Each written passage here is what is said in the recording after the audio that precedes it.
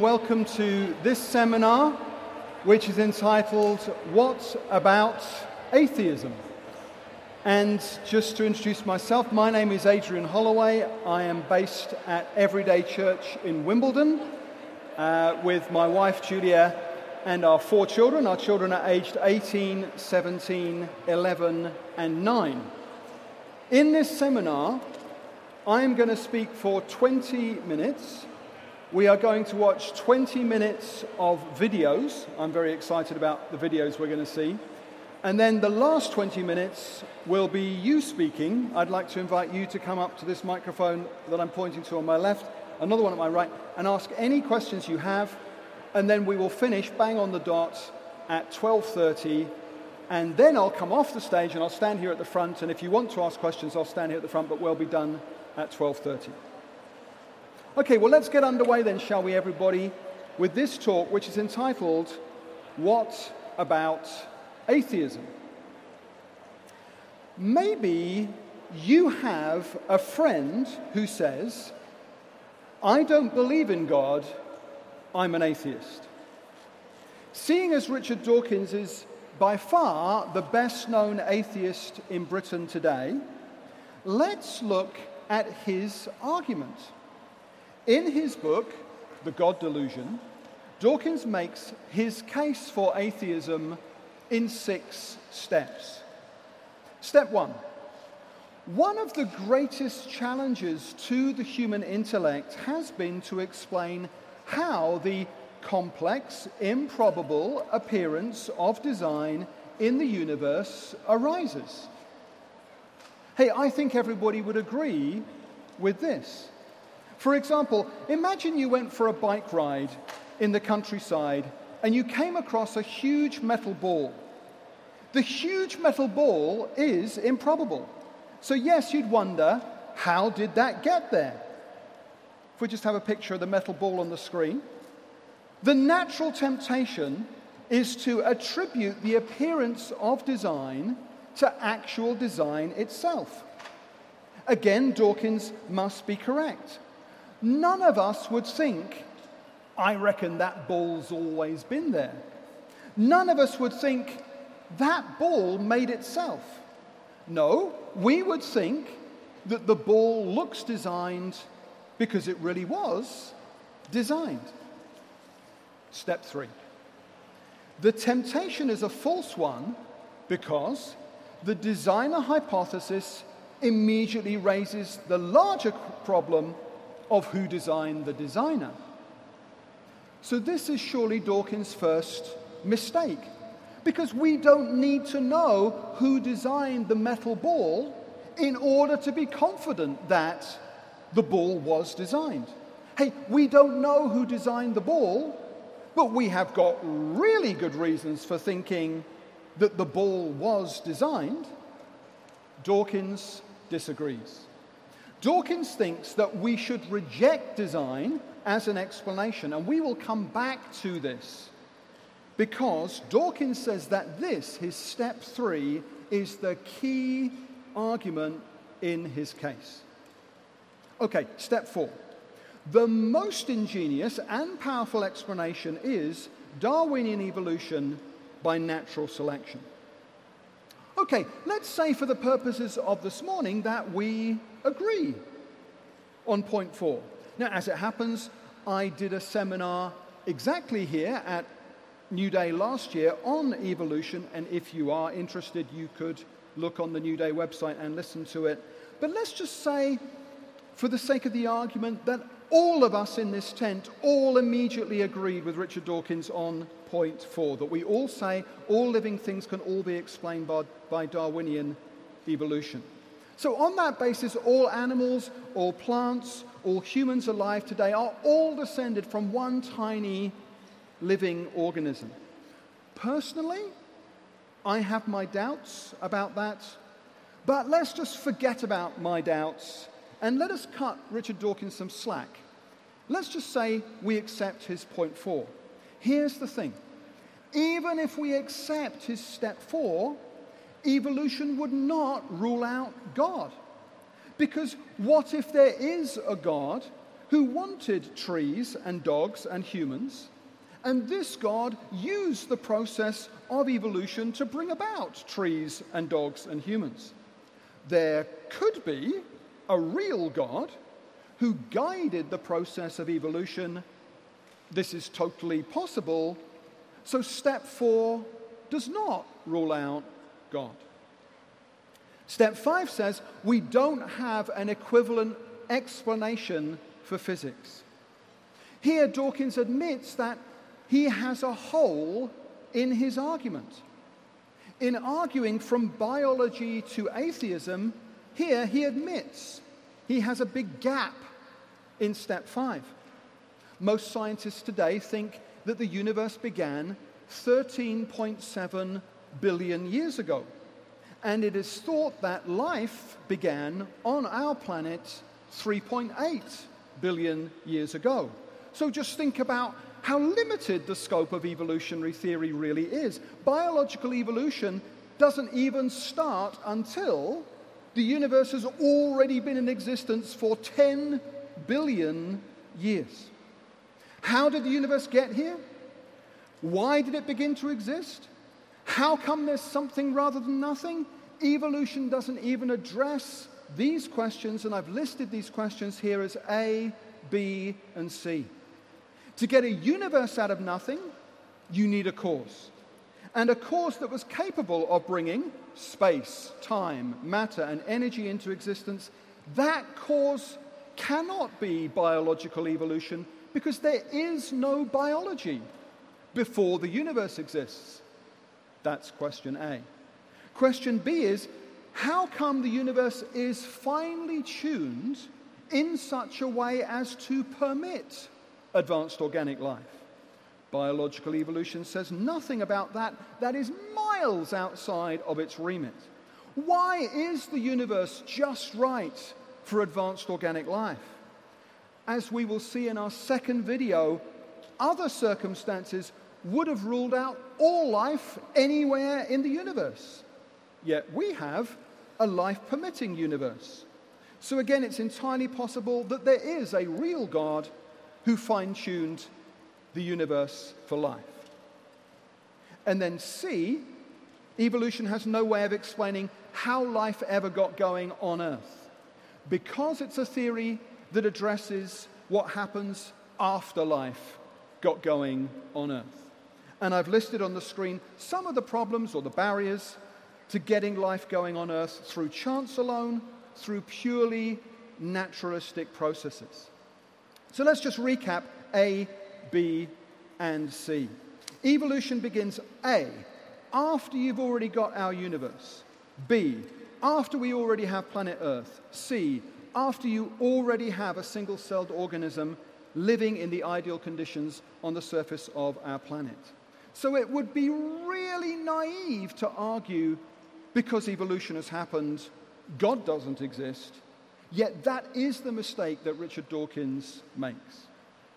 Here's his final point. Step 6, we should not give up hope of a better explanation arising in physics, something as powerful as Darwinism is for biology. Well, I'm afraid this is simply Dawkins repeating the mistake that he previously made in step 4. Because this time the mistake comes in the realm of physics rather than biology. The discovery of a mechanism doesn't rule out God. Hey, for all we know, every future discovery that physicists ever make could simply be us discovering the mechanisms God used when God made what God made. It could well be that all we are doing in physics is finding out how God set up the universe. After his step 6, Dawkins stops, and he concludes, therefore God almost certainly does not exist. But this conclusion does not follow from the previous 6 steps. Hey, even if we agree to all 6 of his steps, his conclusion doesn't follow because there are loads of other reasons for thinking that God exists. For example, many people have become convinced that God exists because of the moral argument for the existence of God. And we will look at that moral argument in our third and fourth videos this morning. Many other people have become convinced that God exists because of the evidence for the historical resurrection of Jesus from the dead. What about doubting Thomas? What about Saul of Tarsus? For example, they were skeptics. When they were told that Jesus had risen from the dead, they didn't believe it. But then, after they experienced the risen Jesus, they were prepared to die for their belief that Jesus is alive. Hey, if we invited doubting Thomas and Saul of Tarsus onto the stage right now, and we carefully explained Dawkins' 6 steps to them, Dawkins' 6 steps would do nothing to undermine their personal experience of God. Dawkins' 6 steps wouldn't even lay a glove on their experience that God exists. Okay, so far in our seminar, we've seen weaknesses in Dawkins' case for atheism. Can we now build a positive case for God? Can we present a list of strong reasons to think that God does exist? The answer is yes, and here's the first. It's called the Kalam cosmological argument. Watch the screens.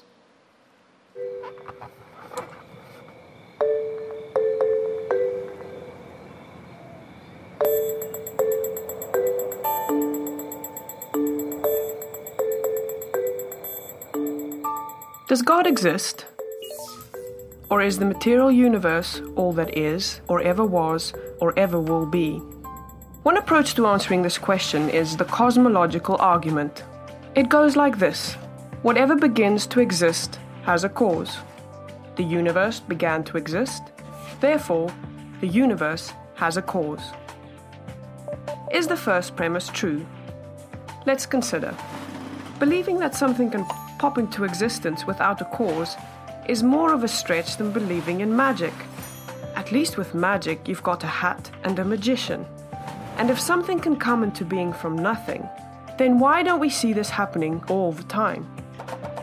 No, everyday experience and scientific evidence confirm our first premise. If something begins to exist, it must have a cause. But what about our second premise? Did the universe begin, or has it always existed? Atheists have typically said that the universe has been here forever. The universe is just there, and that's all. First, let's consider the second law of thermodynamics. It tells us the universe is slowly running out of usable energy, and that's the point. If the universe had been here forever, it would have run out of usable energy by now. The second law points us to a universe that has a definite beginning. This is further confirmed by a series of remarkable scientific discoveries. In 1915, Albert Einstein presented his general theory of relativity. This allowed us, for the first time, to talk meaningfully about the past history of the universe. Next, Alexander Friedmann and George Lemaitre, each working with Einstein's equations, predicted that the universe is expanding. Then in 1929, Edwin Hubble measured the red shift in light from distant galaxies. This empirical evidence confirmed not only that the universe is expanding, but that it sprang into being from a single point in the finite past. It was a monumental discovery, almost beyond comprehension. However, not everyone is fond of a finite universe, so it wasn't long before alternative models popped into existence. But one by one, these models failed to stand the test of time. More recently, 3 leading cosmologists, Arvin Bord, Alan Guth, and Alexander Vilenkin, prove that any universe which has on average been expanding throughout its history cannot be eternal in the past, but must have an absolute beginning. This even applies to the multiverse, if there is such a thing. This means that scientists can no longer hide behind a past eternal universe.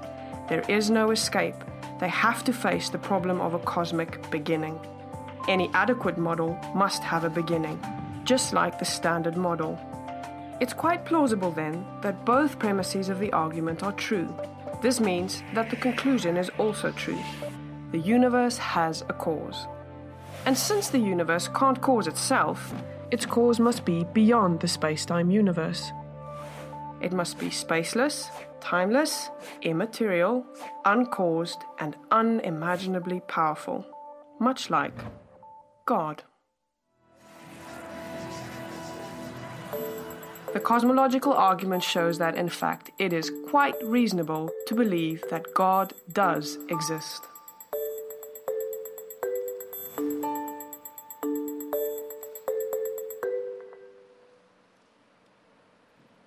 Okay, a few minutes ago, we heard Richard Dawkins claim that the central argument of his book, or the best argument that he can put forward for atheism, is his step 3. He thinks that the objection, who designed the designer, or who made God, is the best argument for atheism. But the discoveries of modern science mean that it's now a poor argument for atheism. The standard model of how the universe began is that time, space, matter, and energy all began to exist at the beginning of the universe. So we now know that whatever caused the universe is spaceless, timeless, immaterial, and enormously powerful. So Dawkins' question, who made God, becomes a non-question. It's a question that doesn't make sense because modern science has shown us that the cause of the universe is outside of time and space. If the cause of the universe is timeless, we could easily say that the cause of the universe is eternal. And a timeless, spaceless, immaterial, enormously powerful maker of the universe does look like God. And if the atheist then says, whoa, foul, referee, you can't just say God is eternal. Please remember, this is not special pleading on behalf of God, because this is exactly what the atheist used to say about the universe. The atheist used to say, the universe is eternal. And atheists only stopped saying that when they were forced to stop. And they were forced to stop when the scientific evidence showed that the universe is not eternal. Okay, now let's look at our second reason to think that God exists. From galaxies and stars, down to atoms and subatomic particles, the very structure of our universe is determined by these numbers. These are the fundamental constants and quantities of the universe. Scientists have come to the shocking realization that each of these numbers has been carefully dialed to an astonishingly precise value, a value that falls within an exceedingly narrow, life-permitting range. If any one of these numbers were altered by even a hair's breadth, no physical, interactive life of any kind could exist anywhere. There'd be no stars, no life, no planets, no chemistry. Consider gravity, for example. The force of gravity is determined by the gravitational constant. If this constant varied by just 1 in 10 to the 60th parts, none of us would exist. To understand how exceedingly narrow this life-permitting range is, imagine a dial divided into 10 to the 60th increments. To get a handle on how many tiny points on the dial this is, compare it to the number of cells in your body, or the number of seconds that have ticked by since time began.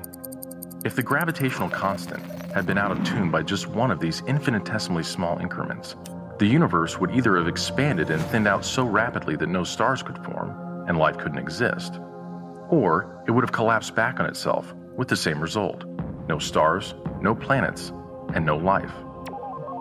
Or consider the expansion rate of the universe. This is driven by the cosmological constant, A change in its value by a mere 1 part in 10 to the 120th parts would cause the universe to expand too rapidly or too slowly. In either case, the universe would, again, be life-prohibiting. Or, another example of fine-tuning. If the mass and energy of the early universe were not evenly distributed to an incomprehensible precision of 1 part in 10 to the 10 to the 123rd, the universe would be hostile to life of any kind. The fact is, our universe permits physical, interactive life only because these, and many other numbers, have been independently and exquisitely balanced on a razor's edge. Wherever physicists look, they see examples of fine-tuning. The remarkable fact is that the values of these numbers seem to have been very finely adjusted to make possible the development of life. If anyone claims not to be surprised by the special features that the universe has, he's hiding his head in the sand. These special features are surprising and unlikely. What is the best explanation for this astounding phenomenon? There are 3 live options. The fine-tuning of the universe is due to either physical necessity, chance, or design. Which of these options is the most plausible? According to this alternative, the universe must be life-permitting. The precise values of these constants and quantities could not be otherwise. But is this plausible? Is a life-prohibiting universe impossible? Far from it. It's not only possible, it's far more likely than a life-permitting universe. The constants and quantities are not determined by the laws of nature. There's no reason or evidence to suggest that fine-tuning is necessary. How about chance? Did we just get really, really, really, really lucky?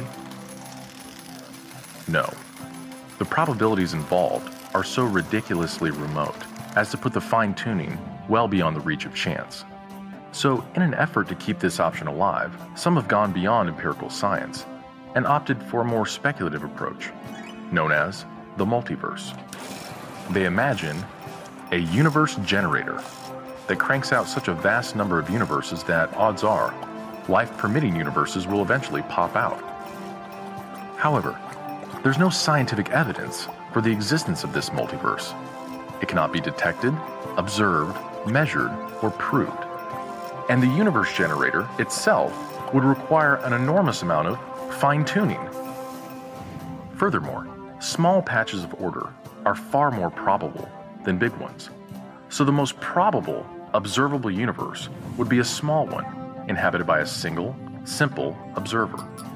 But what we actually observe is the very thing that we should least expect: a vast, spectacularly complex, highly ordered universe, inhabited by billions of other observers. So even if the multiverse existed, which is a moot point, it wouldn't do anything to explain the fine-tuning. Given the implausibility of physical necessity or chance, the best explanation for why the universe is fine-tuned for life may very well be it was designed that way.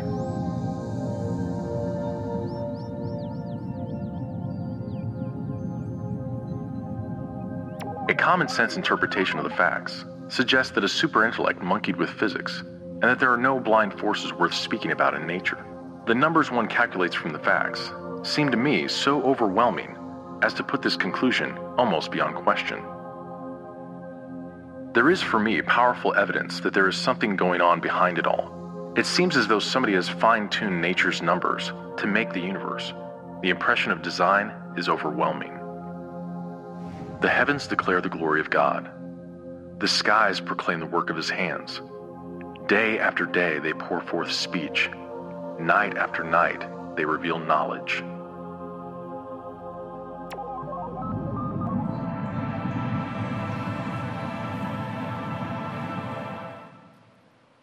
Okay, well, so far we've seen 2 arguments for the existence of God. We saw firstly the Kalam cosmological argument, and secondly we looked at the fine-tuning argument. And remember, we are going to have time for questions at the end of this seminar. Now we're going to move on quickly to a third argument for the existence of God. And this next one cuts closer to home.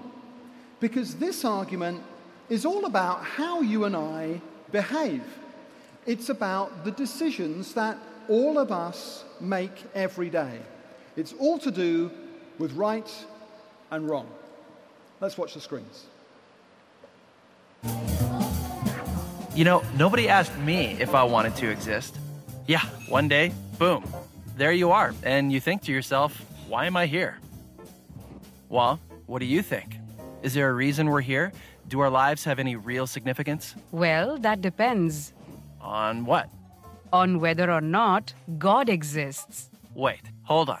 Are you saying that my life has no significance because I don't believe in God?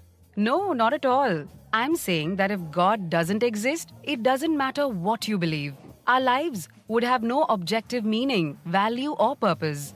Many atheists themselves recognize this. If atheism is true, life is absurd. Okay, and why do they think that? To begin with, if God does not exist, then the physical universe is all there is. Which means you and I are just accidental byproducts of nature. Right. So? That means we were not intentionally designed. So there's no purpose for us being here. Whoa. It gets worse. If God does not exist, there is no absolute standard of moral value. You've heard of Richard Dawkins, the atheist. He points out that in a materialistic universe, there is at bottom no design, no purpose, no evil, no good, nothing but pointless indifference. So you're saying atheists can't be good people? No, I'm not saying that. Many atheists live good lives. What I'm saying is, atheism fails to provide an objective basis for saying any particular action is good or evil. Oh, come on. After millions of years of sociobiological evolution, humans have developed a sense of morality. We all know it's good to feed a hungry child and bad to torture someone for fun. Of course we do, but that's precisely what atheism cannot explain. If there's no God, then what we consider right or wrong is nothing more than an accident of evolution or a human social convention. So what? I'm good with that. Really? Evolution implies survival of the fittest, not morality. And social convention means that racism, intolerance, and cruelty are not really wrong. They just happen to be unpopular. Okay, so atheists need to come up with some objective standard for rights and wrongs. How about this? If an action leads to human flourishing, then we can say it's objectively good. And if it doesn't, it's objectively evil. But why think that human flourishing is good? Aren't you being species-centric? Why not refer instead to the flourishing of rats or cabbages? Well, And who gets to decide what contributes to human flourishing? Hitler was convinced killing millions of Jews would promote human flourishing. And Margaret Sanger thought forcing poor people to be sterilized would lead to human flourishing. As Kai Nielsen points out, pure practical reason will not take you to morality. So if atheism is true, there is no legitimate basis for saying that behaving one way is worse than behaving any other way. So it really doesn't matter how you live your life. Your day-to-day choices are meaningless. that's depressing. So if there's no God, what happens when you die? Well, nothing. You simply cease to exist. Right. So one person lives a kind, generous, thoughtful life. Another lives a horrible, violent, selfish life. It doesn't matter. In both cases, the outcome is the same: nothingness. So how can their life choices have any objective meaning? Well, it's certainly meaningful if I discover a cure for cancer or save a child's life. I agree completely. But atheism can't explain why. Scientists predict that eventually the whole universe and mankind with it will die out. So everything comes to nothing. That's why atheist Bertrand Russell says we must build our lives on the firm foundation of despair. No thanks. I'd rather live a happy life. You're not alone. Every atheist has to choose between being happy or being consistent. You can tell the whole world you're an atheist, but you can't really live like one. Okay, so you're a Christian. If your God did exist, how would that change anything? If Christianity is true, then each one of us is here for a reason. And life does not end at the grave. And God, He's the absolute standard of goodness. He knows you, He loves you, and He intentionally created you. So your life ultimately does have objective meaning, value, and purpose. That means you can live a life that's both happy and consistent. While that doesn't prove Christianity's true. Agreed. I'm simply pointing out that for Christians, living a life that is both happy and consistent is possible. For atheists, it's not. So what are you going to choose?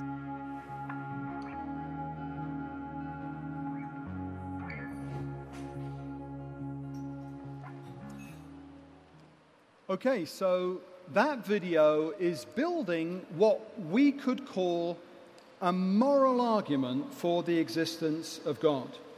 And if we could boil this argument down, we could come up with just two premises. Let's have a look at them. Premise one, if God does not exist, then objective moral values and duties do not exist. Okay, well, this sounds like common sense. If I am an atheist teenager, then why should I obey the rules of a God who doesn't exist? I want to be free, and if there is no God to answer to, if there is no judgment day, then I am free to do what I want. It would be outrageous for any priest to impose his religious rules on me. If God does not exist, well, then it's all just a matter of opinion. If there is no God, then there are no objective moral duties. It's just my opinion versus your opinion versus his opinion versus her opinion, and so on. So premise one does sound like common sense. Most people I talk to would agree with premise one. But if you then ask the same atheist, do you think that torturing children for fun is wrong? They will all reply, well, yes, of course it's wrong. You say, okay, so what if there had been a society somewhere, some tribe, in some jungle, sometime in the past, and in that village, torturing children for fun was considered to be okay? Would that have made it okay? They reply, well, no, of course not. Torturing children for fun has always been wrong and will always be wrong. You say, hey, I agree. Torturing children for fun isn't just subjectively wrong, it's objectively wrong. They say, yes, exactly. You say, oh, so objective moral values and duties do exist? They say, well, yes, absolutely. What? They just agreed to the second premise. 2 minutes ago, they agreed to the first premise. Now they're agreeing to premise two. They agree with both the premises. Almost every teenager I meet agrees with both the premises. And if both premises are correct, this implies that God does exist. We can build the same argument by comparing and contrasting straight lines with crooked lines. The only reason why anyone in this tent could call a line crooked would be if at some point in your life previously you had seen a straight line. It's because you've seen a straight line that you can tell that the crooked line is crooked. In the same way, if there is a man who is torturing a child for fun, then he is doing something crooked. He's twisting a straight line to make it crooked. A man torturing a child is twisting a straight line. He is breaking a straight, objective moral law.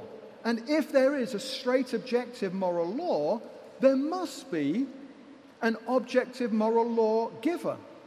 And an objective moral law giver is another way of describing God.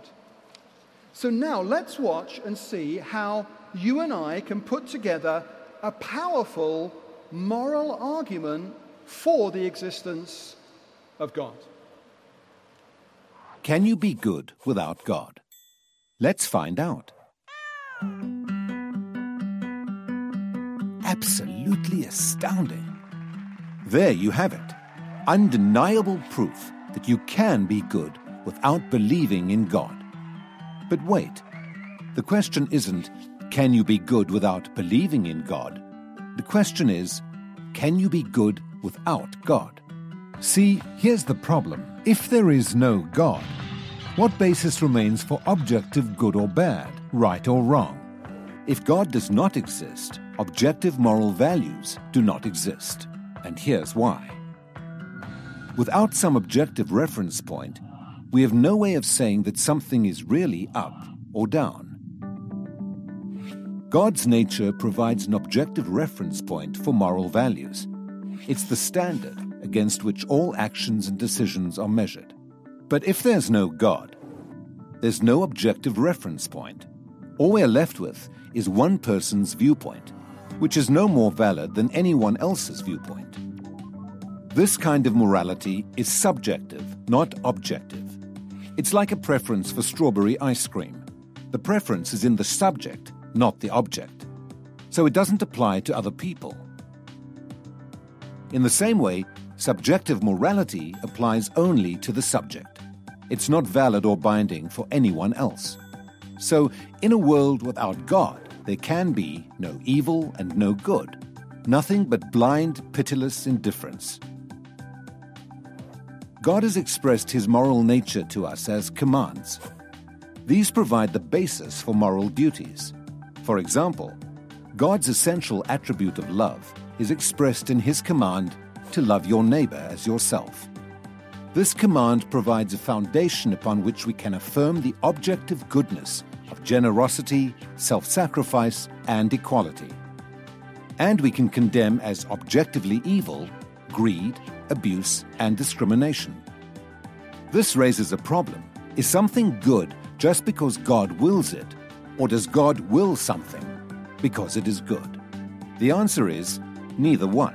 Rather, God wills something because he is good. God is the standard of moral values, just as a live musical performance is the standard for a high-fidelity recording. Without your love. The more a recording sounds like the original, the better it is. Likewise, the more closely a moral action conforms to God's nature, the better it is. But if atheism is true, there is no ultimate standard. So there can be no moral obligations or duties. Who or what lays such duties upon us? No one. Remember, for the atheist, humans are just accidents of nature, highly evolved animals.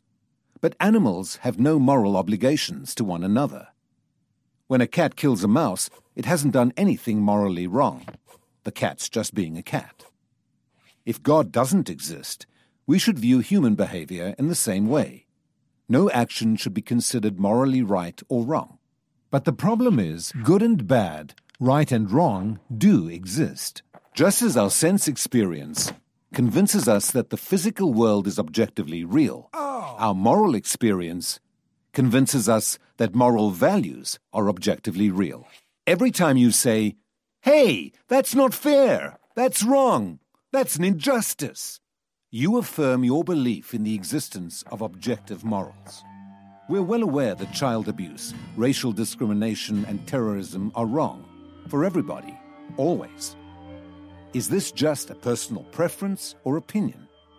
No. The man who says that it is morally acceptable to rape little children is just as mistaken as the man who says 2 + 2 = 5. What all this amounts to, then, is a moral argument for the existence of God. If God does not exist, objective moral values and duties do not exist. But objective moral values and duties do exist. Therefore, God exists. Atheism fails to provide a foundation for the moral reality every one of us experiences every day. In fact, the existence of objective morality points us directly to the existence of God.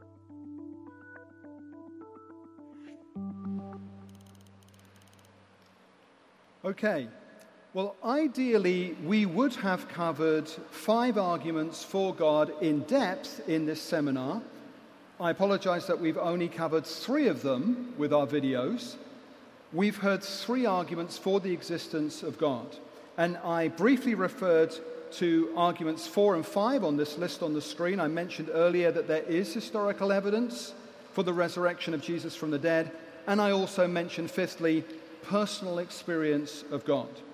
And of course, the evidence for the resurrection of Jesus from the dead is evidence not only for thinking that God exists, but it's also evidence for thinking that Christianity is true.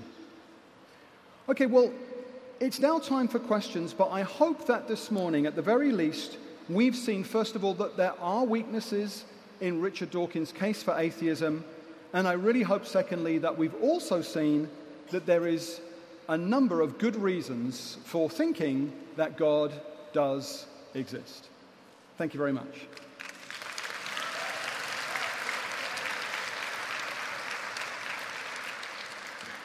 Thank you very much. Well, would you like, in the last few moments, we're going to finish at 12:30, to make your way to the 2 microphones that I'm pointing to now?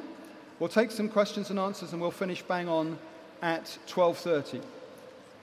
Okay, would you want to go ahead and ask your question? Thank you. Yes. Some of the arguments that I've kind of heard, one of them is that, so if God does exist, then why is there suffering in the world? Why is there so much wars happening, so much bad things that are happening around the world? And I just wanted to hear your opinion on that and how you debate that. Thank you very much for that question. I'm going to ask for your forgiveness. I'm going to ask you to come back tomorrow, because my great friend David McNee from UCCF will be here and he will spend the whole morning on that question. How about over here? What's your question? So I went to the What About Islam seminar, and it talks in there about not arguing people to God. That usually doesn't work. Is there a way, because I have an atheist friend, to bring him to God without trying to argue him and just smash whatever points he has? Okay, this is a great question. I'm going to answer it very briefly. Yes, absolutely. With many people who are just in it for the argument, they're not open to a different way of looking at things, in which case, a bit like when Andy McCulloch was here talking about when you're talking to a Muslim, actually the life that you live and the way that you behave in your friendship with the person and the love that you show them will get past their defenses far more powerfully than any of these arguments will. It's a good question. How about you? Yes, go ahead. In premise 1 of the Kalam cosmological argument, you basically said that all things that come into being have a cause. So how would you respond to quantum mechanics that says that in a quantum vacuum stuff can just pop in and out of existence? So how would you respond to that? Okay, I'm going to answer this question, but I'm just going to explain it for anyone who is not familiar with the terminology. The question was, in premise 1 of the Kalam cosmological argument, we said that anything that begins to exist has a cause. Our questioner is asking, how would I respond to somebody who then says, what about quantum mechanics, where in a quantum vacuum, particles come into and out of existence uncaused? Okay? The answer to the question is to look at what is a quantum vacuum. The vacuum is not nothing. When you and I talk about the word nothing, everyone in this tent and everyone in the world understands nothing to be the absence of anything whatsoever. A quantum vacuum is a sea of fluctuating energy. It is not nothing. So when you hear somebody talking about a universe from nothing, if you actually read the book and look at their arguments in detail, they're not talking about nothing like you and I would talk about nothing. They're redefining nothing to include something. In the case of Stephen Hawking, he includes within nothing the law of gravity. The law of gravity is not nothing. Some other atheists will include within their definition of nothing a sea of fluctuating vacuum, quantum fluctuation particles. That's not nothing. The vacuum isn't nothing. It's a great question. How about over here? What's your question? We know you base what we think is good off what God is good. But I know that some people argue that maybe God isn't good, and his intentions are not good for us. How would you respond to that?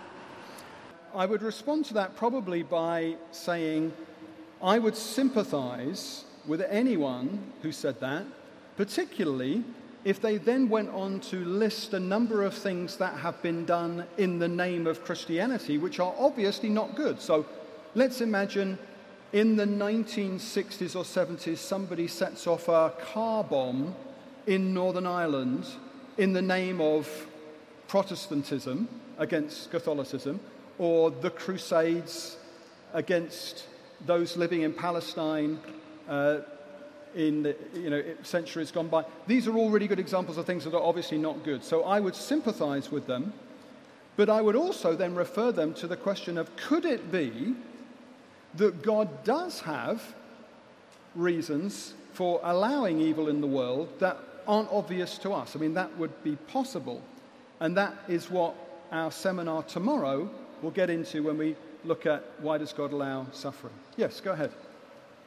So if the person you're speaking to believes that there is a God, but they want to know why Christianity is correct. So like they believe that Jesus did rise again, but why is Christianity correct? Also not relating to other sort of religions either, just Christianity as a self-contained object, if you see what I mean. Okay, so this is, if you like, the next obvious step beyond this seminar. So our question is saying, okay, let's say, for the sake of the argument, that the person we're talking to does say, oh, well, maybe God does exist. Why Christianity? Well, you could start with evidence for the resurrection. It might be, if they're coming from an atheistic background, that they're an evidence-driven kind of person, a rationalistic kind of person. You could say, well, actually, there is good historical evidence for thinking that Jesus rose from the dead. And they might say, oh, well, okay, what is it? And you could say, here's an example, that there's a man called Gary Habermas, and with his colleague Michael Licona, these guys have catalogued every single book and every single article that credential scholars have published on the resurrection of Jesus since 1975.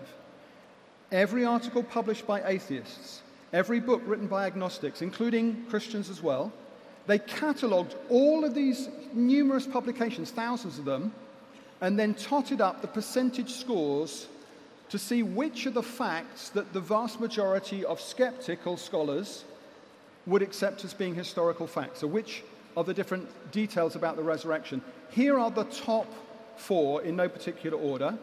Number 1, that Jesus was crucified and died as a result. Secondly, that Jesus' tomb was empty.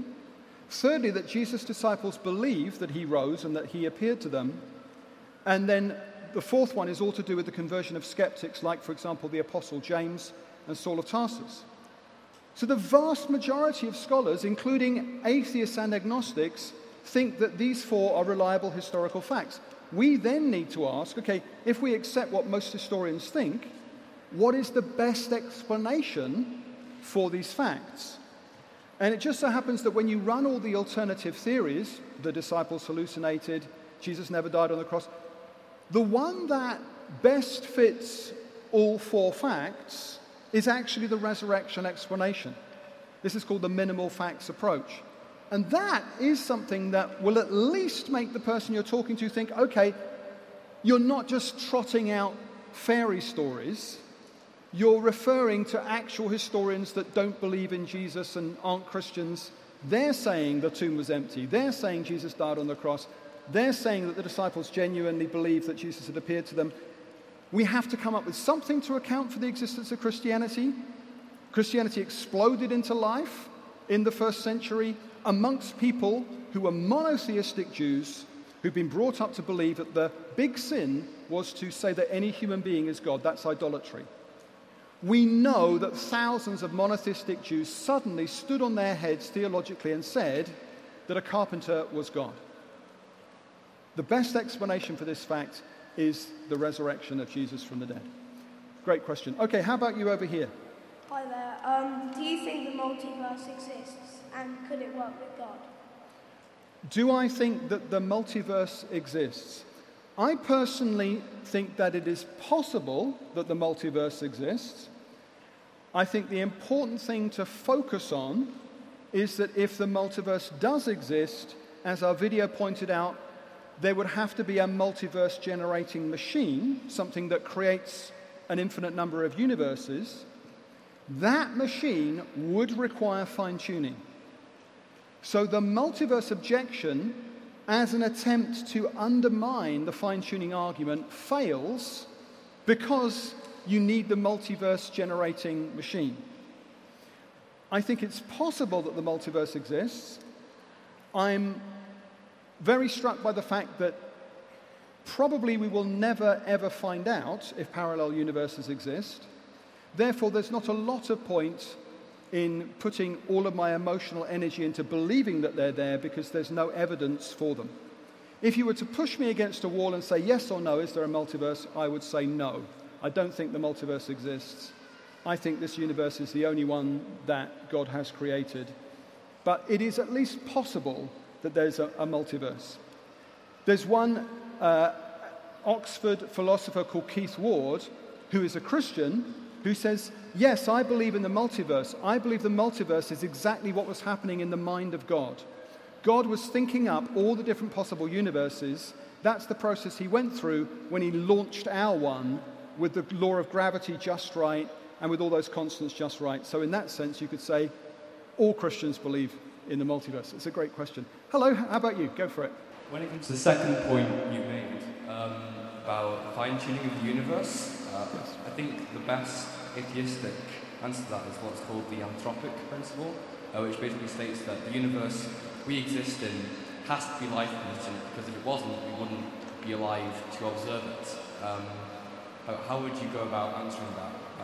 Okay, so this is a really good question, simply because if you were to show that video, and incidentally, you can go onto YouTube, and if you type in reasonable faith animated videos, you can get all 4 of those videos on your phone. So if you ever were in a conversation with somebody, you can just show them the arguments. If you can't remember it, or you think, hey, when I was watching that video, I understood it, but now I can't quite remember it, just play the video. So in response to this particular question about the anthropic principle, this question goes like this, and this is the sort of thing that someone might say to you. If I find myself alive, experiencing a finely tuned universe, that's hardly surprising, because if the universe weren't fine-tuned, I wouldn't be here to experience it. What I usually say when someone says that to me is I say, okay, let's imagine a situation. You are on holiday in a foreign country. Suddenly, in the night, the police arrive, they burst into your holiday apartment, they blindfold you, they put a bag over your head, they tie your ankles on your wrists, they bundle you into the back of a van, you wake up in a prison somewhere, and then they lead you out into the courtyard, they take off the blindfold, and there are 100 trained marksmen, they're all pointing their rifles at you, and you hear the command, ready, aim, fire! And you hear the crackle of shots, and then a second later, you open your eyes and you realize, I'm still alive. In that situation, your first thought would not be, well, of course I'm alive. Nothing surprising's happened here. If I wasn't alive, I wouldn't be here to experience this situation. No, your first thought would be, oh my goodness, they missed. Why did they miss? There must be a reason they missed. Maybe they missed on purpose. Maybe they are rubbish marksmen. Maybe their rifle's jammed. You would assume purpose. You wouldn't default to the anthropic principle. That's usually what I say when people say that to me. Okay, a few more. Yes, go ahead. What would you say to a secular humanist who would acknowledge the things that Christianity has done in the past for kind of creating an objective morality, however, don't think that Christianity still needs to exist, essentially, so they would get like their spirituality and all that through like a religion like Buddhism or something, because they don't agree with Christianity? Okay, I'm really sorry I couldn't hear any of your question. Can I just take one from the other side and I'll come back to you in a second? Yeah, go for it. So, for the moral argument, premise 2 said that it was a fact that objective moral values exist. Is it not the case that there have been people throughout history who have done things that A, they thought were right and it didn't trouble their conscience, and B, everyone else around them agreed with them? If we haven't yet reached the conclusion that an objective moral compass in the form of God exists, how do we explain the fact that someone else thought something different means that objective values exist? Okay, so this is a good question.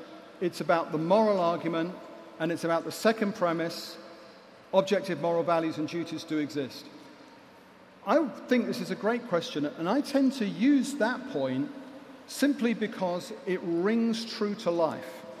In other words, in this generation, amongst people of your age, people have extremely strong moral convictions.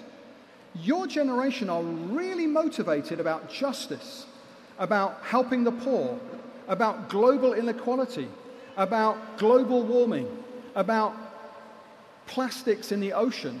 There's, people who are interfering with children. All of these things evoke a strong moral reaction. And therefore, it's the depth of feeling, it's the gut-wrenching thing that makes you argue, makes you angry, makes you proud. It's that gut reaction which I think rings true to life. And I think that's the best correlation to that second point, and I get massive buy-in on that second point. Do you want to go again, and this time just speak a lot more slowly and maybe make it a bit shorter, because for some reason I can't hear. I think it's because there's fans behind you. Go for it, yeah. So what would you say to a secular humanist who doesn't believe that Christianity is needed anymore because they've already created an objective morality, but they can just continue without religion, essentially? Yeah, okay, great. Thank you so much. So this question is about what would I say to somebody who's a secular humanist and they actually do believe in objective morality, which they've created for themselves. Well, I would encourage all of you to listen to atheist philosophers who do believe that there are objective moral values, but don't believe in God. So you may well know that there is a Canadian philosopher, or a psychiatrist called Jordan Peterson, and he's become a YouTube phenomenon because he's going around the world debating and talking to people who have this position. And when you actually listen to those atheist philosophers, there's a series of podcasts that you can get into. They're produced by Premier Radio. There's a show called Unbelievable, and there's a theme they just introduced called The Big Conversation. And you can listen in and even watch on video some of these atheist philosophers who are trying to build a morality, an objective morality without God. It's only when you listen to them that you realize how incredibly hard it is to do it. It's just the same as my experience in becoming a Christian. My experience in becoming a Christian was partly through listening to people arguing against the resurrection of Jesus. So you can listen to a Christian saying, yeah, Jesus rose from the dead, here's my reasons. You think, yeah, okay, I can see where you're coming from.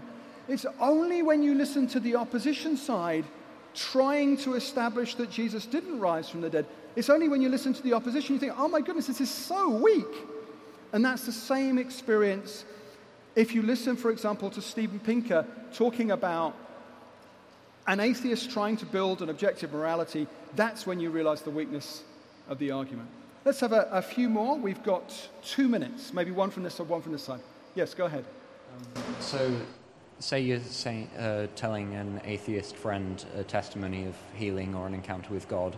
How would you counter them saying an argument of like the placebo effect, saying that it's all in your head and it didn't actually happen?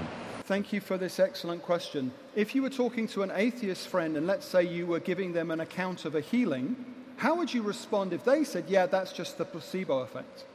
Well, for some healings, actually that might well be the explanation.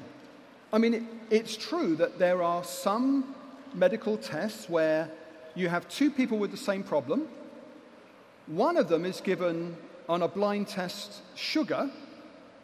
The other one is given something else. So the person who has the sugar, even though they haven't actually got any medicine, they feel better because of the placebo effect. So it could be that some reported healings are down to the placebo effect.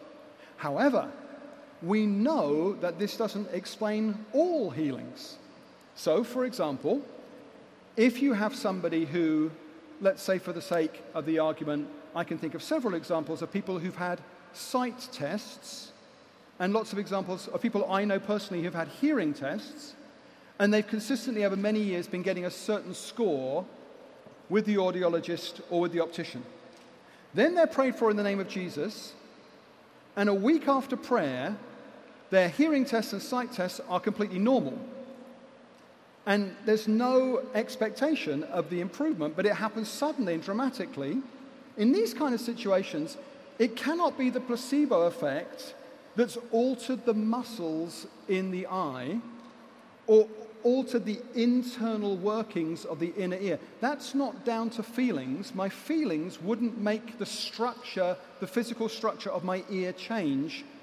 My feelings, or the placebo effect, wouldn't make the structure of the muscles behind my eyes change. So there are loads of examples. And if you're interested in this subject, I recommend two books. Number one, The Case for Miracles by Lee Strobel. And if you're really interested in this subject and you want to read the best book ever written on this subject, then you can get hold of Craig S. Keener's 2-volume books. They're called Miracles. It's the best thing ever on this subject. Great. Final question from you on my right. Yes, go for it. If the universe did exist without God, then is it possible that the concept of God was created by humans out of fear of death or desire for power over others? Okay, is it possible that the idea of God was created by humans possibly out of fear? Yes, if God doesn't exist, it's entirely possible. So I have a friend, and his contention is the reason people believe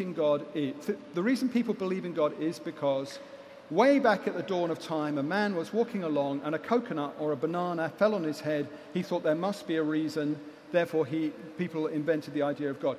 So that might well be why some people believe in God. It could well be a good account of the origin of belief in God, but it would do nothing to undermine the objective reasons we've seen for God's existence. It would do nothing to undermine the cosmological argument. It would do nothing to undo what Edwin Hubble saw through his telescope in 1929 when he saw that the universe is expanding. It would do nothing to undermine Albert Einstein's proof that the universe is not locked in a static, steady state. It would do nothing to undermine the fine-tuning of the universe, and so on and so forth. So I think there are really good reasons to think that God exists. Okay, I'm now going to stand at the front here. I'm going to answer any questions that people have. God bless you. Come back tomorrow. Why does God allow suffering? See you next time.